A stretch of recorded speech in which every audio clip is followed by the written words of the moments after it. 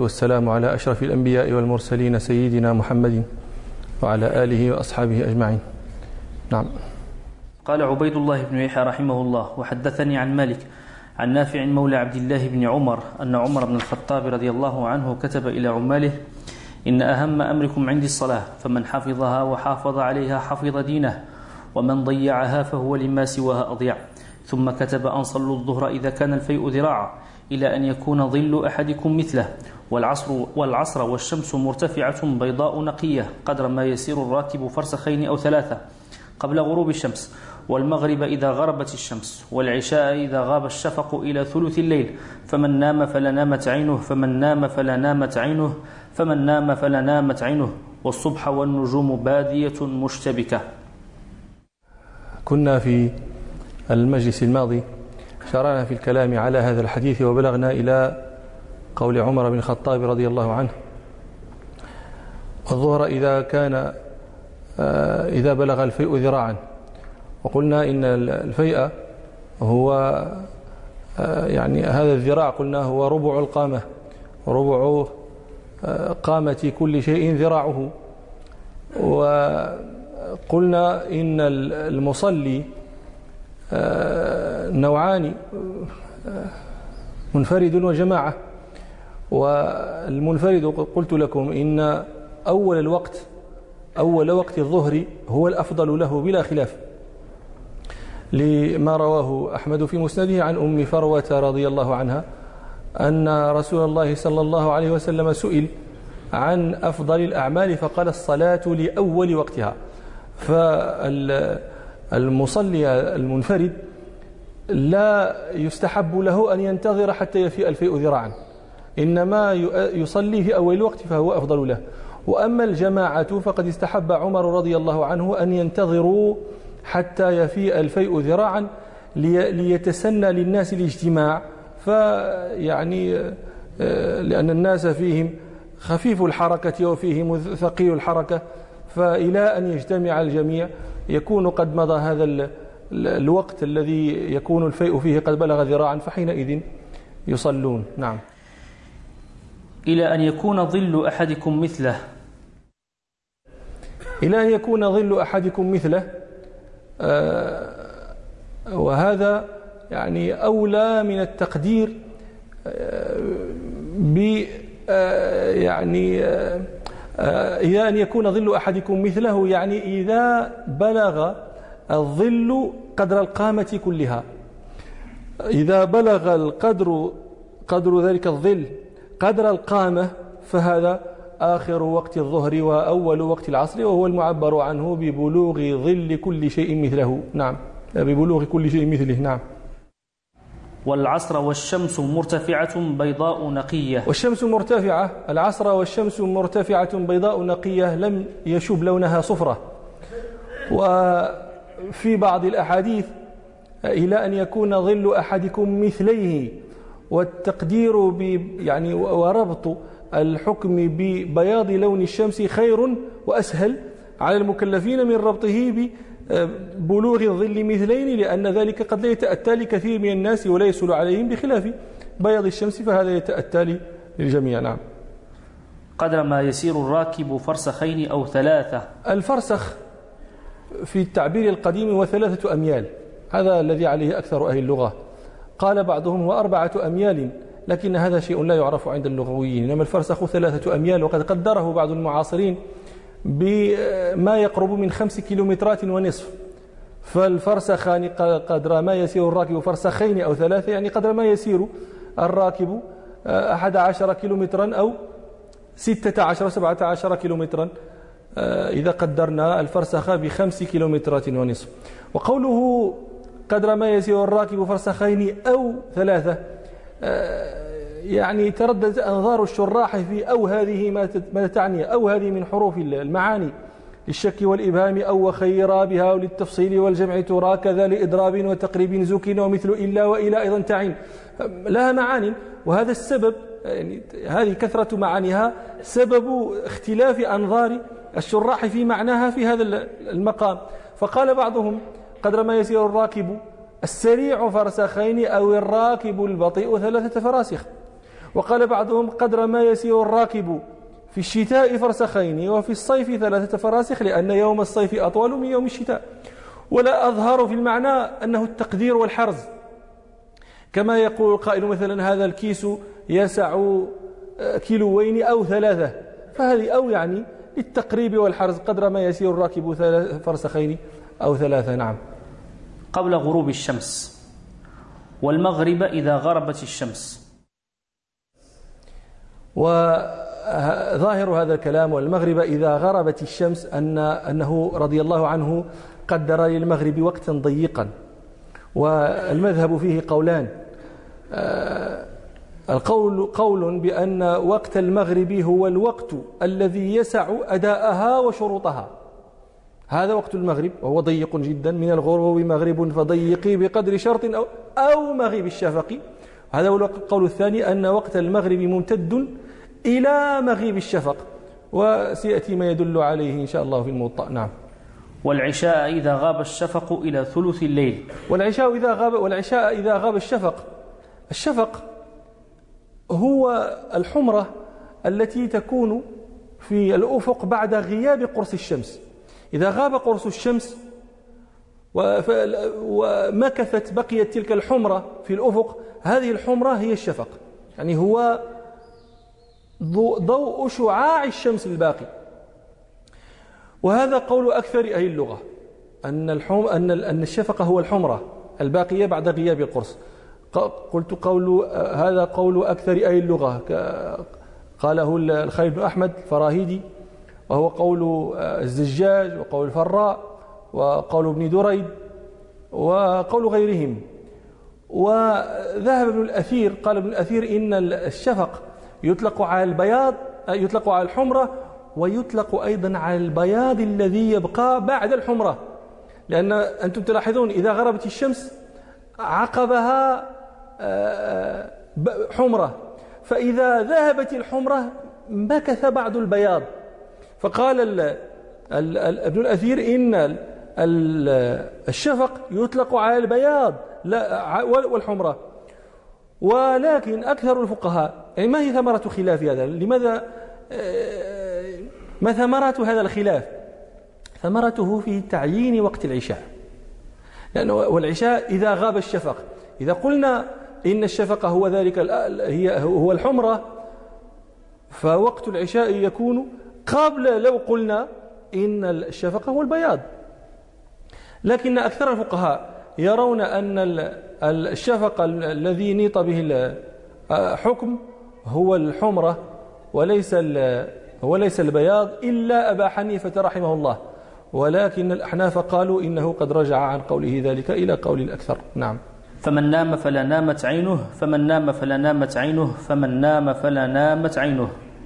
فمن نام يعني فمن نام قبل أن يصلي العشاء فلا نامت عينه، ولم يقل فلا نامت عيناه، وإنما أفرد لإرادة الجنس، يعني فلا نامت جنس الأعين، لا منه ولا من غيره.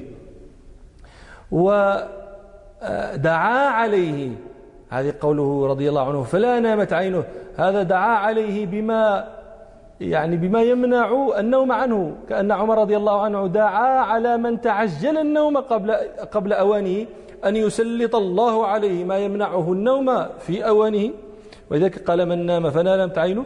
وقد روى الشيخان عن أبي برزة الأسلمي رضي الله عنه أن رسول الله صلى الله عليه وسلم كاره النوم قبل العشاء والحديث بعدها، إلا أن بعض الفقهاء يعني رخصوا في النوم قبل العشاء الذي يصلي التراويح، يعني تنشيطا له وإعدادا له على صلاة التراويح. نعم. والصبح والنجوم بادية مشتبكة. والصبح والنجوم بادية مشتبكة، بادية ظاهرة ومشتبكة، هذا يعني تعبير عن ظهور النجوم وكثرة بيانها واختلاط بعضها ببعض، كني عنه بالاشتباك، وإلا في الواقع النجوم لا تشتبك، إنما جعل رضي الله عنه ظهورها وكثرتها واختلاط بعضها ببعض كأن ذلك جعله اشتباكا. والنجوم تشتبك في الليل، هناك يعني هناك يتجلى ويبدو ظهورها.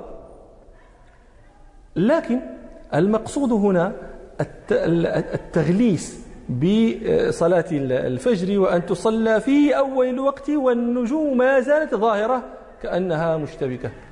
قال عبيد الله بن يحيى رحمه الله: وحدثني عن مالك عن عمه أبي سهيل عن أبيه أن عمر بن الخطاب رضي الله عنه كتب إلى أبي موسى رضي الله عنه أن صلي الظهر إذا زاغت الشمس، والعصر والشمس بيضاء نقية قبل أن يدخلها صفرة، والمغرب إذا غربت الشمس، وأخر العشاء ما لم تنم، وصل الصبح والنجوم بادية مشتبكة، واقرأ فيها بسورتين طويلتين من المفصل. قال رحمه الله: وحدثني عن مالك عن عمه أبي سهيل. عمه الضمير يعود فيه إلى الإمام مالك. أبو سهيل هذا هو عم الإمام مالك، واسمه نافع ابن مالك بن أبي عامر، أحد ثقات أهل المدينة وأحد قرائهم، وكان يكتب المصاحف، وربما يستفتاه عمر بن عبد العزيز بين المرة والأخرى، ولم أظفر له بسنة وفاة، لكن أدرك دولة بني العباس ومات في عهد أول خلفائهم أبي العباس السفاح. وقد قدر الذهبي رحمه الله أن يكون مكث إلى قريب من 30 و100. نعم. عن أبيه أبي سهيل، وهو مالك بن أبي عامر الأصبحي، وهو جد الإمام مالك. ومالك هذا يعني مالك بن أبي عامر الأصبحي هو أحد ثقات التابعين من المحدثين ومن القراء. كان يكتب المصاحف أيضا، وقرأ القرآن في زمن عثمان، وكان من أصحاب عمر ومن أصحاب عثمان. وقد روى أبو نعيم في معرفة الصحابة عن مالك، عن الإمام مالك، أن جده مالكا هذا كان في النفر الذين ذهبوا ليلا بعد مقتل عثمان فحملوا جثته رضي الله عنه ودفنوها. نعم. أن عمر بن الخطاب رضي الله عنه كتب إلى أبي موسى. أبو موسى الأشعري عبد الله بن قيس بن سليم بن حضار الأشعري الصحابي المشهور الفقيه المقرئ، مشهور رضي الله عنه باسمه عبد الله بن قيس وبكنيته أبي موسى الأشعري، وأسلم قديما ورجع إلى قومه، ثم قدم على النبي صلى الله عليه وسلم بعد ذلك بعد غزوة خيبر، فلقيت سفينته سفينة جعفر بن أبي طالب القادمة من الحبشة، فالتقوا جميعا عند النبي صلى الله عليه وسلم، وذلك عقب غزوة خيبر. وولاه النبي صلى الله عليه وسلم على بعض اليمن، فولاه على زبيد وعلى عدن، واستعمله أيضا عمر بن الخطاب على البصرة، وولاه عثمان على الكوفة. وكان حسن الصوت، فقد قال له رسول الله صلى الله عليه وسلم في الحديث الذي رواه الشيخان: يا أبا موسى لقد أوتيت مزمارا من مزامير آل داود. وكان عمر رضي الله عنه إذا لقيه يقول له: يا أبا موسى شوقنا إلى ربنا، فيجلس عنده ويقرأ عنده القرآن. وبه تفقه أهل البصرة، فقد قال الحسن البصري: ما دخل أحد خير لأهل البصرة من أبي موسى الأشعري. وقد دعا له النبي صلى الله عليه وسلم بمغفرة، فقد روى الشيخان عنه رضي الله عنه أن النبي صلى الله عليه وسلم قال: اللهم اغفر لعبد الله بن قيس ذنبه وأدخله يوم القيامة مدخلا كريما.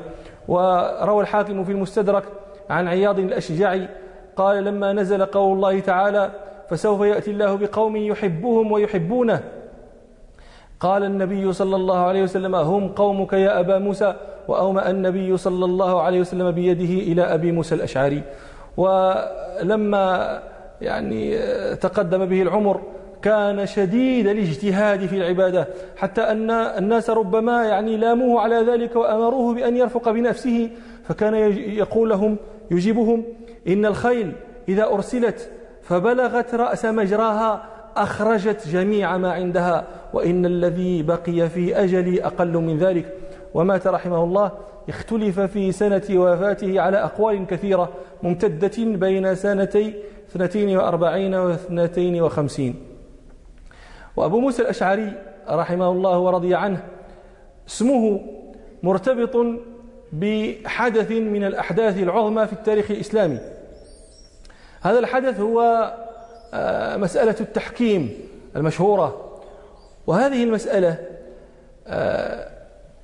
موضع وجد فيه المستشرقون مرتعا فرتعوا فيه ما شاءوا وقالوا ما شاءوا وأبطلوا ما شاءوا، وتلقف ذلك عنهم بعض العرب من المسلمين ومن غير المسلمين، وروجوا للأباطيل وللأكاذيب يعني ونسبوا إلى أبي موسى وإلى عمرو بن العاص وإلى علي بن أبي طالب وإلى ابن عباس أمورا لم تخلق ولم تكن كالغول والعنقاء، وهذه الأمور التي تقول العرب أسماء أشياء لم تخلق ولم تكن مثل ذلك. هذا الذي روجه أولئك عن هؤلاء الصفوة. لا بد أن أذكر لكم شيئا عن هذا. اعلموا أولا أن بعد موقعة صفين، وهذه الموقعة التي جمعت جيش العراق تحت راية علي بن أبي طالب ومن معه من الصحابة، وجيش أهل الشام ومعه تحت راية معاوية بن أبي سفيان وعمرو بن العاص وغيرهما من الصحابة، اجتمعوا في صفين، فكانت موقعة يؤسف لها. فلما كثر القتلى ورأى جند الشام كثرة قتل المسلمين رفعوا المصاحف على رؤوس الأسنة ونادوا بالتحاكم إلى تلك المصاحف، فوافقهم على ذلك أهل العراق، وكانت قضية التحكيم. هنا تبدأ سلسلة الأباطيل والأكاذيب التي مدار جميعها على أبي مخنف وعلى الواقدي وعلى أضرابهم ممن لا يقبل حديثهم في شيء. ماذا قيل؟ الرواية المشهورة المكذوبة التي مع الأسف هي المشهورة في الكتب وأكثر الناس يعرفونها ويجهلون مقابلها من الحقيقة. يقال إن أهل العراق طلبوا من علي بن أبي طالب أن يكون النائب عنهم الممثل لهم في التحكيم أبو موسى الأشعري، أن يكون النائب عنهم أبا موسى الأشعري. فقال ابن عباس فيما يزعمون، قال يا علي بن أبي طالب على ما تحكم أبا موسى في أمرنا وليس بصاحب ذلك، وقد علمت رأيه فينا، فوالله ما نصرنا وإنه ليرجو ما نحن فيه، ثم تدخله في معاقد أمورنا وليس بصاحب ذلك. وصوروا أبا موسى الأشعري بأنه رجل مغفل ضعيف الرأي، وصوروا عمرو بن العاص بأنه رجل ماكر مخادع ليتم لهم حبك الأكذوبة. ثم لما اجتمع أبو موسى الأشعري وعمرو بن العاص قرروا بأن، هذه الرواية مشهورة، قرر بأن يخلع أبو موسى الأشعري علي بن أبي طالب من الأمر، وأن يخلع عمرو بن العاص معاوية بن أبي سفيان من الأمر، وأن يكلا الأمر إلى المسلمين ينظرون فيه نظرهم. ويزعمون أن ابن عباس حذر أبا موسى من مكر عمرو بن العاص، فهذا كان مغفلا فلم ينتبه ولم يتفطن لما يساق إليه. فقدم عمرو بن العاص أبا موسى الأشعري يتكلم، فقال أبو موسى إنني أخلع صاحبي من الأمر كما أخلع سيفي هذا من عاتقي، وينظر المسلمون لأمرهم، وخلع سيفه من عاتقه. ثم جاء عمرو بن العاص ليتكلم ويقول الذي اتفق عليه، فقال عمرو بن العاص إن هذا خلع صاحبه كما سمعتم، وأنا أثبت صاحبي في الأمر كما أثبت سيفي هذا في عاتقي، وتقلد سيفه. فحينئذ يزعمون أن أبا موسى الأشعري التفت إلى عمرو بن العاص وقال له إنما مثلك كمثل الكلب إن تحمل عليه يلهث أو تتركه يلهث. وقال عمرو بن العاص لأبي موسى إنما مثلك كمثل الحمار يحمل أسفارا وتفرق الناس. هذه القصة مشهورة على النحو الذي ذكرت لكم، وما فيها كذب صراح، لم يقع شيء، هذا الذي وقع لم يقع على هذا النحو الذي ذكر إطلاقا، ولا يتصور بذلك الجيل الكريم أن يصدر منه هذا. أولئك الذين طلقوا الدنيا وتوابعها لأجل كلمة الله بعد أن كبرت أسنانهم وقربت آجالهم يتكالبون على الدنيا. هذه القصة باطلة من جانبين، باطلة من جانب الأثر، من جانب نقلها، وباطلة من جانب النظر فيها وإمعان العقل فيها، وأنا أبين لكم ذلك. أما بطلانها من جهة الأثر فاعلموا أن هذه القصة قبل أن أبين لكم ذلك قد يقول لي قائل: كيف تزعم يا هذا أن هذه قصة باطلة وقد رواها الطبري إمام المفسرين وشيخ المؤرخين، ورواها ابن سعد، ورواها ابن الأثير، ورواها ابن الجوزي أقول لكم أبو الطبري وابن الأثير وابن الجوزي وابن سعد وهؤلاء لم يشترطوا أن يرووا ما صح، لم يشترطوا هذا حتى يكون هذا دليلا، إنما رووا كل ما وصلهم بأسانيدهم. وقد قال العلامة الحنفي محمد زاهد الكوثري رحمه الله قاعدة صالحة لمثل هذا، قال: قيمة ما يرويه الطبري قيمة سنده. قيمة ما يرويه الطبري قيمة سنده. إذا أردت أن تعرف هل مروي الطبري ذا قيمة فانظر إلى ذلك السند الذي به أبرز إليك الطبري ما أبرز، فإذا كان ذلك السند فيه المجاهيل والكذابين فلا قيمة لما روى، وإذا كان فيه الصادق عن مثله فنعم. هذه الروايات كلها مدارها عند من ذكرت لكم وعند غيرهم على 6 أشخاص: محمد بن عمر الواقدي، وأبو بكر بن أبي سبرة، وابن أبي فروة، وأبو مخنف لوط بن يحيى، وأبو جناب الكلبي يحيى بن أبي حية، ومحمد بن السائب الكلبي. هؤلاء 6 عليهم مدار هذه الروايات. فماذا قيل في هؤلاء؟ أما أول هؤلاء 6 وهو محمد بن عمر الواقدي فقد قال فيه أحمد بن حنبل كذاب، وقد قال فيه البخاري متروك الحديث. وأما أبو بكر بن أبي سبرة فقد قال فيه أحمد وابن عدي يضع الحديث، يكذبه، يخلقه، يصنعه. وأما ابن أبي فروة فقد قال فيه أبو حاتم الرازي وأبو زرعة الرازي متروك الحديث. وأما أبو مخنف لوط بن أبي يحيى فقد قال فيه ابن حجر أخباري تالف لا يوثق به. وقال فيه ابن عدي شيعي محترق. هذه الكلمة كلمة محترق تدل على أنه غال في التشيع. وأما أبو جناب الكلبي يحيى بن أبي حية فقد قال فيه أحمد صاحب مناكير. وأما محمد بن السائب الكلبي فقد قال فيه الذهبي صاحب مناكير ليس بثقة. فهؤلاء هم العمد فيما يروى عن هذه القصص، فكيف يقبل شيء رواه هؤلاء؟ وأما من جهة النظر فهي أيضا باطلة. لماذا؟ لأنهم صوروا أبا موسى رجلا مغفلا ضعيف الرأي. كيف يكون هذا وقد استعمله رسول الله صلى الله عليه وسلم؟ عينه واليا كما ذكرت لكم على بعض اليمن، ثم بعد ذلك عينه عمر استعمله على البصرة، ثم بعد ذلك عينه عثمان على الكوفة. فكيف يكون والي؟ فكيف يكون ضعيف الرأي مغفلا يعني ويولى المرة والمرة؟ هب أنه ولي مرة واحدة فبان ضعف رأيه وسوء تدبيره، فكيف يعاد توليته؟ والمرة الثانية والمرة الثالثة كيف ذلك؟ هذا لا يكون. ومما يدل على ذلك وأنه لم يكن كما يوصف أن عمر رضي الله عنه، أنتم تعرفون من عمر، حياطته للمسلمين ورفقه بهم وعنايته بشؤونهم. اختص عمر رضي الله عنه أبا موسى الأشعري بكتابه المشهور في القضاء، لم يرسله إلى أحد إلا إلى أبي موسى. فلو كان مغفلا لماذا يبعث به إليه؟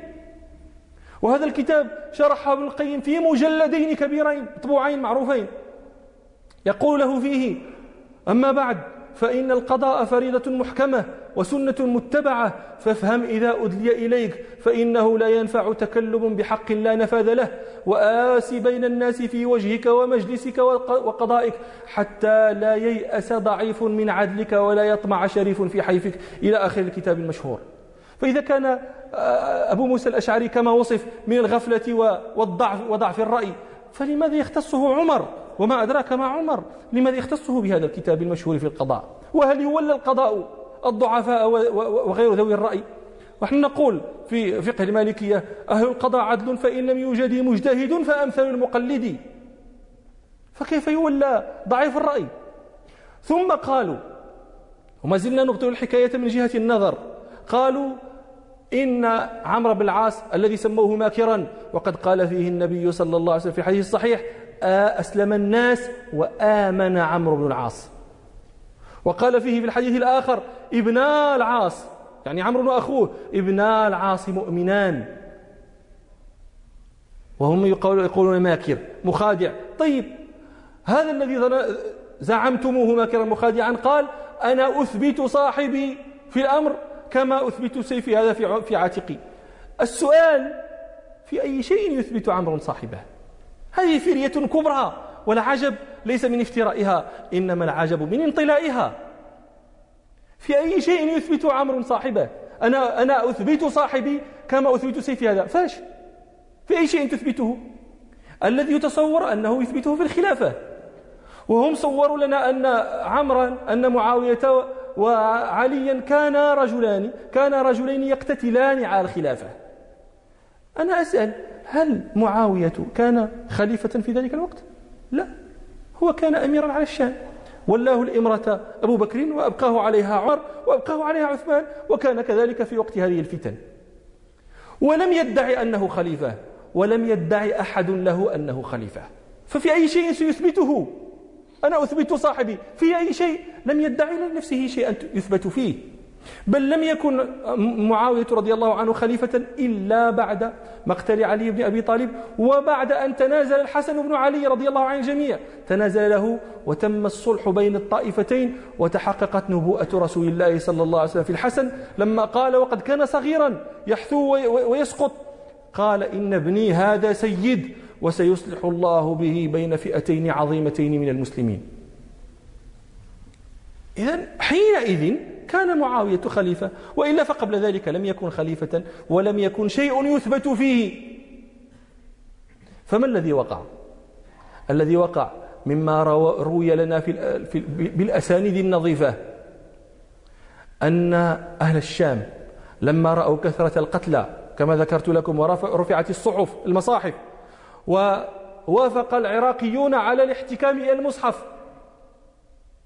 نظر أهل العراق فرأوا أن أحسن من يصلح لهم في تمثيلهم في التحكيم، رأوا أن أصلح واحد لهم وأبا موسى الأشعري. لماذا؟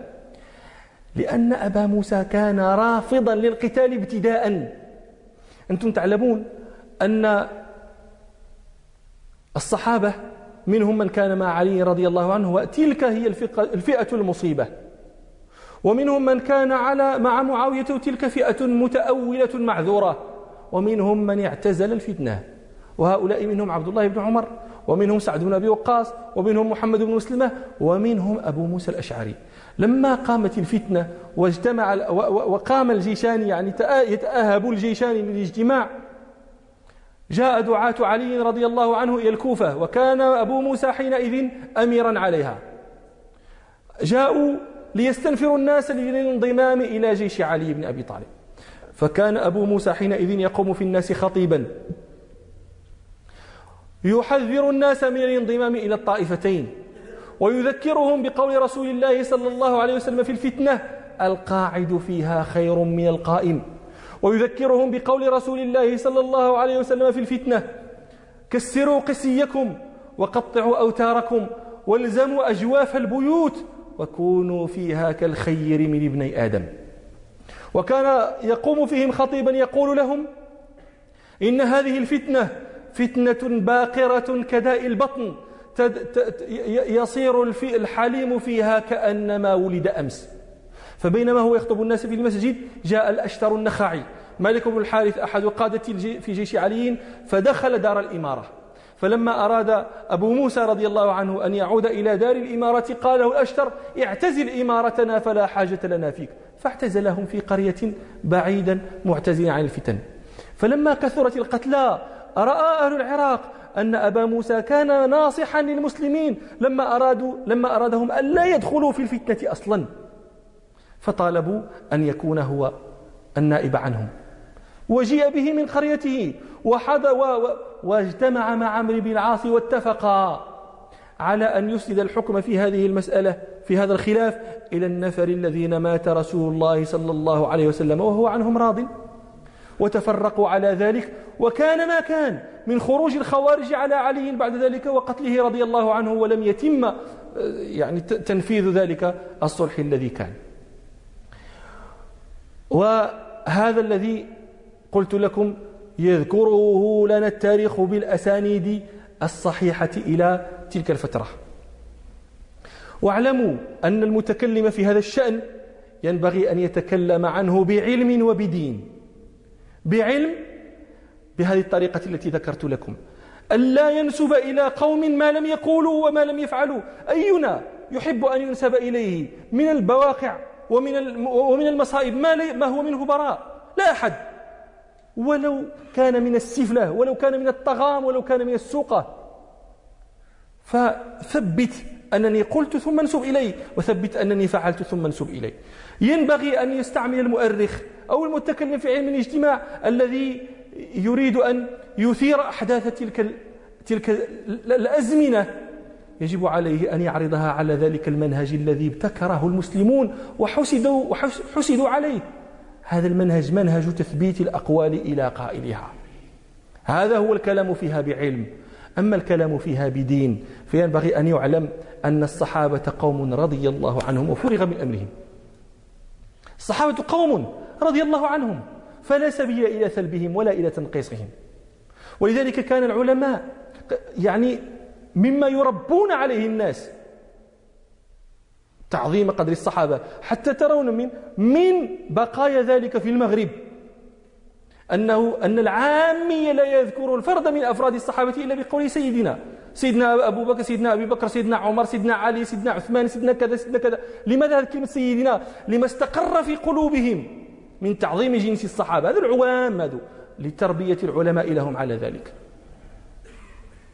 قال ربنا والسابقون الأولون من المهاجرين والأنصار والذين اتبعوهم بإحسان رضي الله عنهم ورضوا عنه وأعد لهم جنات تجري تحتها الأنهار خالدين فيها أبدا ذلك الفوز العظيم. وقال ربنا سبحانه لقد رضي الله عن المؤمنين إذ يبايعونك تحت الشجرة فعلم ما في قلوبهم فأنزل السكينة عليهم وأثابهم فتحا قريبا.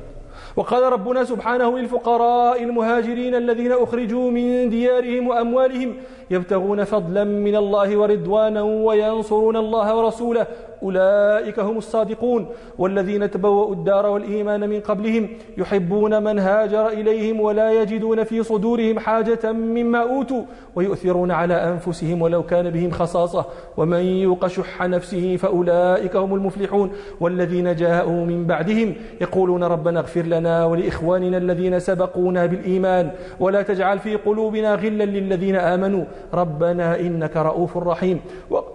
وقال رسول الله صلى الله عليه وسلم في الحديث الذي رواه الشيخان لا تسبوا أصحابي فلو أنفق أحدكم مثل أحد ذهبا ما بلغ مد أحدهم ولا نصيفه.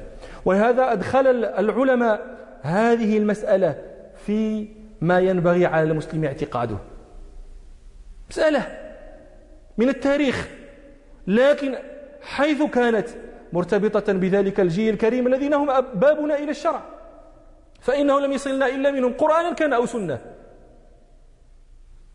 أدخلوا في كتبهم التي يصنفونها للطلبة وللعوام وللناس، أدخلوا فيها هذه المسألة. من أول أولئك ابن أبي زيد القيرواني المالكي يقول في مقدمته في الرسالة في باب ما ينبغي اعتقاده والإمساك عما شجر بينهم فإنه وأن لا يذكروا إلا بخير، فإنهم أحق الناس بأن يلتمس لهم أحسن المخارج ويظن بهم أحسن المذاهب. وقد نظم ذلك الشيخ عبد الله بن الشيخ حماه الله المالكي بقوله: وأفضل القرون قرن المصطفى، من آمنوا فمن قفى فمن قفى، وأفضل الأمة أتباع النبي، أصحاب الخلفاء الراشدون من أبي بكر يليه عمر ثم يلي عثمان فالتاليه في الفضل علي. ولا يجوز ذكر شخص مقتني صحبته إلا بذكر حسن، ويجب الإمساك عما شجر بينهم فهم أحق أن يرى أحسن مخرج لهم، وأن يظن أحسن مذهب بهم فهو الحسن. وقال الشيخ أحمد بن المرابط المالكي في منظومته التي ألفها في الاعتقاد قال: وما قد جرى بين الصحابة كله يكون عن التأويل لا عن تعمد، قد اجتهدوا فيه فأجران للذي أصاب، ومن أخطأ له الأجر أفردي، ولا تعنيهم إلا بخير فإنهم إليهم تناهى كل فضل وسؤدد، فقد رضي الرحمن عنهم وعنه قد رضوا، فالرضا عنهم على كل مقتدي. وقال الشيخ محمد سالم بن عبد الودود المالكي رحمه الله في نظمه للجامع المنسوب إلى الشيخ خليل قال: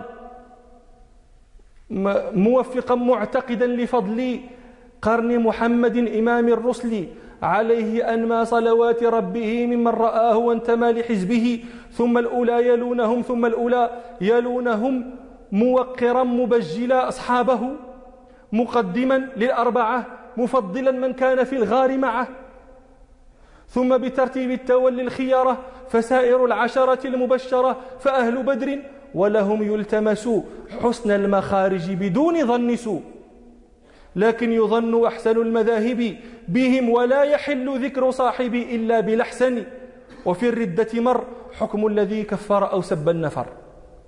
وهؤلاء جميعا الذين ذكرت له. وقال الشيخ المقري المغربي المالكي الأشعري في منظومته التي نظمها في العقائد، وهي تربو على 500 بيت، سماها إضاءة الدجن في عقائد أهل السنة، يقول في الكلام عن هذه الحيثية: والصحب كلهم عدول خيارة، ومن يريد وجه اهتداء بهم يراه، فإن من أحاط بالخبي علما حابهم صحبة النبي. الذي أحاط بالخبي علما الله تعالى حاباهم صحبة النبي، فهم نجوم في السرى، من اقتدى بهم في أنجم الليل اهتدى. ولا تخض فيما من الأمر اختلط بينهم، واحذر إذا خدت الغلط، والتمسن أحسن المخارج لهم، فالاجتهاد ذو معارج. وهؤلاء الذين ذكرت لكم جميعا مالكية، وهذا القول لم ينفردوا به، فإن باقي العلماء أيضا يقولون مثل ما قالوا. هذا السفاري الحنبلي يقول في عقيدته في هذه المسألة: وليس في الأمة كالصحابة في الفضل والمعروف والإصابة، فإنهم قد شاهدوا المختار وعاينوا الأسرار والأنوار، وجاهدوا حتى سما دين الهدى، وجاهدوا الأعداء حتى بان دين الهدى، وقد سما الأديان. وقد أتى في محكم التنزيل في فضلهم ما يشفي للغليل، وفي الأحاديث وفي الآثار وفي كلام القوم والأشعار. ما قد ربى من أن يحيط نظمي عن بعضه، فاقنع وخذ عن علمي، واحذر من الخوض الذي قد يزري بفضلهم مما جرى لو تدري، فإنه عن اجتهاد قد صدر، فاسلم أذل الله من لهم هجر. وقال الطحاوي الحنفي في عقيدته: ونحب أصحاب رسول الله صلى الله عليه وسلم، ولا نتبرأ من أحد منهم، ونبغض من يبغضهم، ولا نتبرأ من أحد منهم، ونبغض من يبغضهم، وبغير الخير يذكرهم، ولا نذكرهم إلا بخير. فأنتم ترون أن هذه المسألة أدخلها العلماء فيما ينبغي على الناس اعتقاده، لأن الصحابة تربية رسول الله صلى الله عليه وسلم. نعم. أنصلي الظهر إذا زاغت الشمس. أنصلي الظهر إذا زاغت الشمس. زاغت يعني مالت، كل شيء مال وانحاز عن الاعتدال تقول العرب قد زاغ، ومن ذلك قالوا ربنا سبحانه: فلما زاغوا أزاغ الله قلوبهم.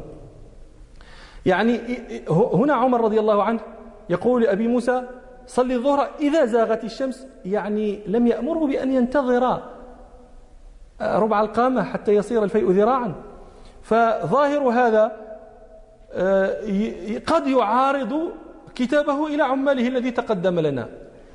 وللجمع بينهما فرق المالكية هذا التفريق الذي ذكرت لكم، أن المصلي يعني منفرد وجماعة، فالمنفرد عليه حمل كتاب عمر إلى أبي موسى أن صلي الظهر إذا زاغت ولا تنتظر، والجماعة عليه حمل كتاب عمر رضي الله عنه إلى عماله أن صلي الظهر يعني حتى يكون الفيء ذراعا. نعم. وبهذا يلتئم قول عمر بن الخطاب رضي الله عنه. نعم. والعصر والشمس بيضاء نقية قبل أن يدخلها صفرة. وصل العصر والشمس بيضاء نقية قبل أن يدخلها صفرة، هذا بيان لمعنى نقاوتها. والشمس بيضاء نقية قبل أن يدخلها صفرة. وكيف أين تظهر الصفرة؟ عندنا وعند الجمهور تظهر على الجدران وعلى البيوت. يعني إذا ظهر صفرة الشمس على الجدران وعلى البيوت فحينئذ قد دخل الشمس صفرة. هذا عند المالكية وعند غيرهم. عند الأحناف يرون أن الشمس تدخلها الصفرة إذا اصفر قرصها، وهذا يكون بعد أن يظهر الاصفرار على الجدران. وهذا معناه أن آخر وقت العصر المختار هو هذا، آخر وقت العصر لأصحاب السعة والاختيار قبل أن تصفر الشمس ويشوبها تلك الصفرة. نعم. والمغرب إذا غربت أما وقتها للاضطرار فهو الذي سبق لنا، من أدرك ركعة من العصر قبل أن تغرب الشمس فقد أدرك العصر. نعم. والمغرب إذا غربت الشمس، وهذا أيضا مثل ما تقدم. والمغرب إذا غربت الشمس مبادرا بها، فكأنه يرى أن وقت المغرب وقت ضيق، وسيأتي الكلام على وقتها الآخر إن شاء الله. وأخر العشاء ما لم تنم. وأخر العشاء ما لم تنم. ابن حبيب من المالكية رأى أن هذا الأمر من عمر بن الخطاب إلى أبي موسى في خصوص نفسه، كأن أبا موسى يعني كأن عمر رضي الله عنه أمر أبا موسى أن يؤخر صلاة العشاء عن وقتها في المساجد، فإن رسول الله صلى الله عليه وسلم كان يحب أن تؤخر صلاة العشاء. وهذا يعني للمنفرد مطلوب، وللجماعة أيضا إذا لم يشق ذلك عليهم مطلوب أن تؤخر العشاء ما لم يخشى الإنسان أن يدركه النوم ولما يصلي. نعم. وصل الصبح والنجوم بادية مشتبكة. نعم، هذا تقدم. النجوم بادية مشتبكة ظاهرة يعني. نعم. واقرأ فيها بسورتين طويلتين من المفصل. واقرأ فيها بسورتين طويلتين من المفصل، هذا الكلام فيه تقدير، أي واقرأ فيها بعد أم القرآن بسورتين طويلتين من المفصل. ولم يذكر له الفاتحة، لم يذكرها لما تقرر في أنفس الصحابة أنه لا تجزئ صلاة لم يقرأ فيها بأم القرآن. والقرآن فيه 7 طوال، وفيه 100 وفيه 100 وفيه مثاني وفيه مفصل.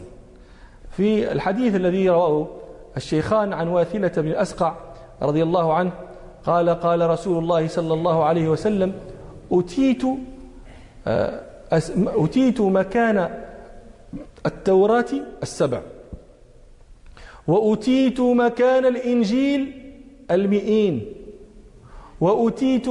وأتيت مكان الزبور 100، وأتيت مكان الإنجيل 200، وفضلت بالمفصل. وال7 الطوال هي 7 السور الأولى من القرآن: البقرة والعمران والنساء والمائدة والأنعام والأعراف والأنفال والتوبة، باعتبار أنهما سورة واحدة. وقال بعض أهل العلم: لا، إنما 7 الطوال هي السور 6 التي ذكرت لكم وسورة يونس. ومنهم من يقول: لا، 7 السور الطوال الكهف، يعني هي السور 6 الأولى وسورة الكهف. ثم يتلو 7 الطوال يتلوها 100، وسميت مئين لأن آياتها في الغالب إما تجاوز 100 أو تقرب منها، فسميت مئين. ويعقبها المثاني ما لم تصل المفصل، وسميت مثاني لأنها ثنت 100 أي جاءت بعدها، فالمثاني يعني فهي لها مثاني، والمئون لها أوائل. والمفصل ما بقي. واختلف الناس، يعني اختلف العلماء أين يبدأ المفصل. اعلموا أولا أن المفصل 3 أقسام: طوال المفصل، وأواسط المفصل، وقصار المفصل. لكن من أين يبدأ المفصل؟ ما أول سورة في المفصل؟ هذا العلماء اختلفوا في هذا على 12 قولا.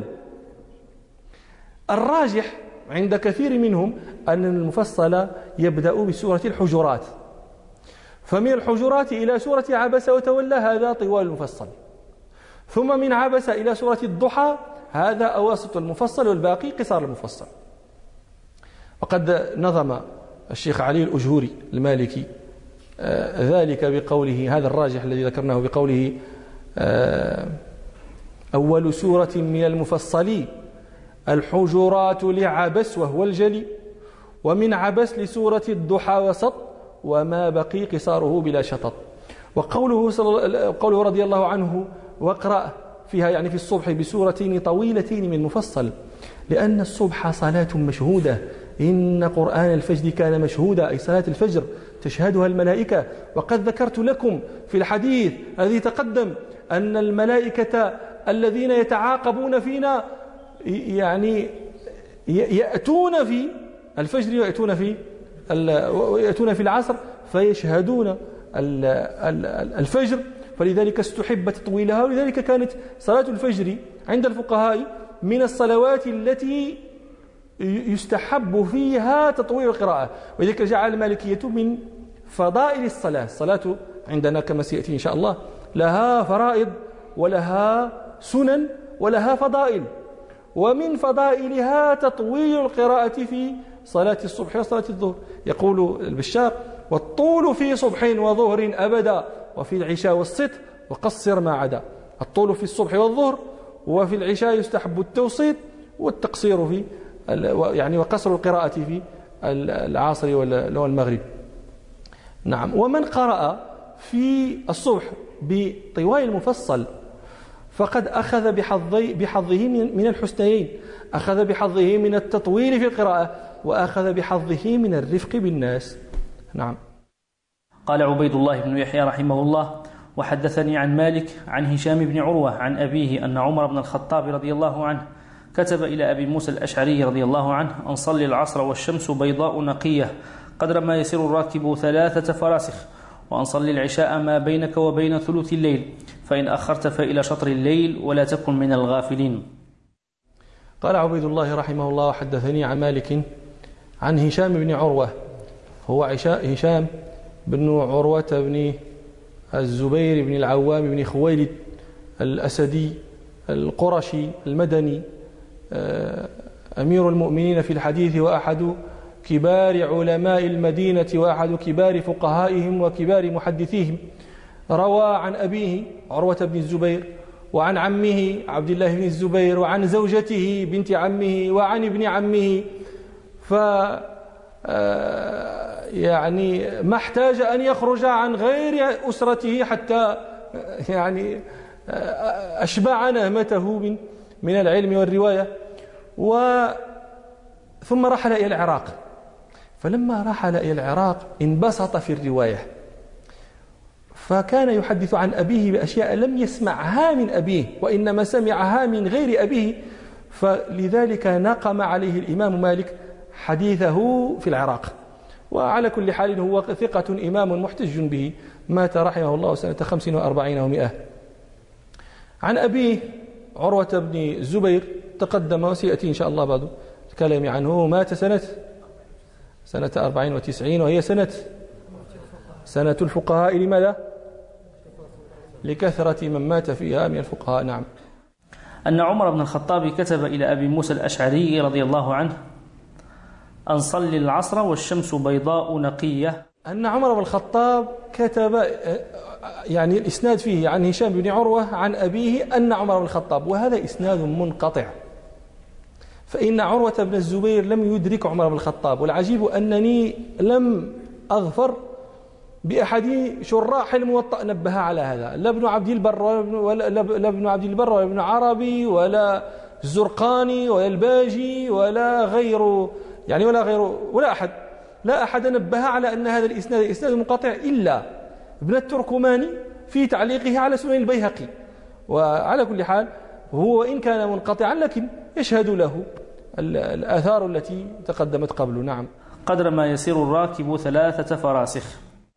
نعم، وهذا ترون أنه روي من غير شك، قدر ما يسير الراكب 3 فراسخ، وقد روي في الأثر قبله قدر ما يسير الراكب فرسخين أو 3، هذا روي على الجزم. نعم. وأن صلي العشاء ما بينك وبين ثلث الليل.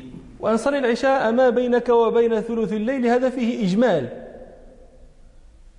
بين الذي هو متى بين ثلث الليل، يعني هذا كأنه عند عمر رضي الله عنه آخر وقتها المختار، وثلث الليل يعد من وقت المغرب. طيب، ونبين لكم إن شاء الله كيف يحسب هذا في مجلس قادم. سبحانك اللهم وبحمدك، أشهد أن لا إله إلا أنت، استغفرك وأتوب إليك، والحمد لله رب العالمين.